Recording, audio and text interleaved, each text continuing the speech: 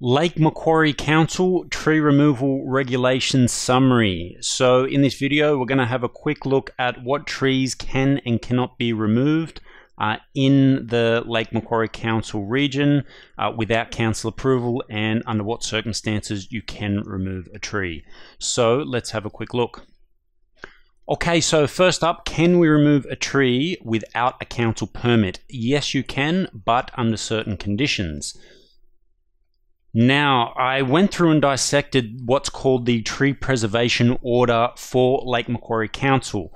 Now, this was obviously written by a lawyer because it's all smoke and mirrors and clear as mud, but I have put in the terms that they used just so there is no, just so nothing's lost in translation, and you can see exactly what they have put in with regards to these rules.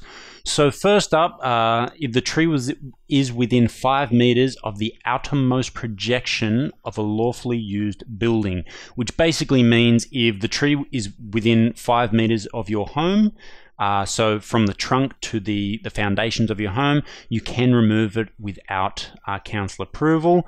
And if it is within 1 meter of your driveway, you can remove it without council approval. And I think the same goes, So the same goes, if the tree is dead, you can remove it without council approval. And if the tree is a risk to human life or property. Now, in that case, you will need to get an arborist to come out and say, yes, this tree is dangerous. So for example, if a storm's come through, it's developed a lean, and maybe it's lifting some roots, or you've noticed a cavity or some bracket fungi which might indicate that it's rotten on the inside. In cases like this, you will need to call a qualified arborist. They will come around, assess the tree and say, yep, look, this is dangerous, it needs to go now, we can't wait for council. In these cases, you do need to get them to take photographic evidence, just in case the council come around and you do need to prove that it was in fact dangerous. Now, approval is required. So this is without council approval. Approval is required if you do want to remove a tree which is listed on the council's significant tree register. Now, we've got a link to that register below. So they have the names of the trees and the addresses where they're located. You're pretty unlucky if one is on your property, but they certainly can be. Now, the same goes if the vegetation is heritage listed or in a heritage conservation area.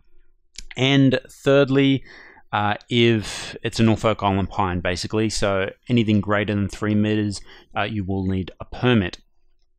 Also, the same rules do apply for pruning.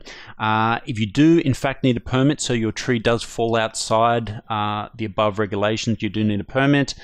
There is a link here to go directly to the online form, as well as contacting the council directly if need be. And if you want to read the whole tree preservation order, which as mentioned is a bit of a pain in the neck, but feel free to go through it if you wanted to be sure. The link is there.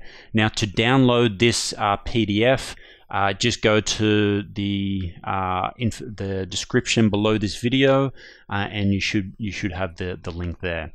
Okay, I hope this video has been helpful. Any questions, feel free to put them below in the questions, and I'll try to get back to you ASAP. If not, best of luck with your tree job.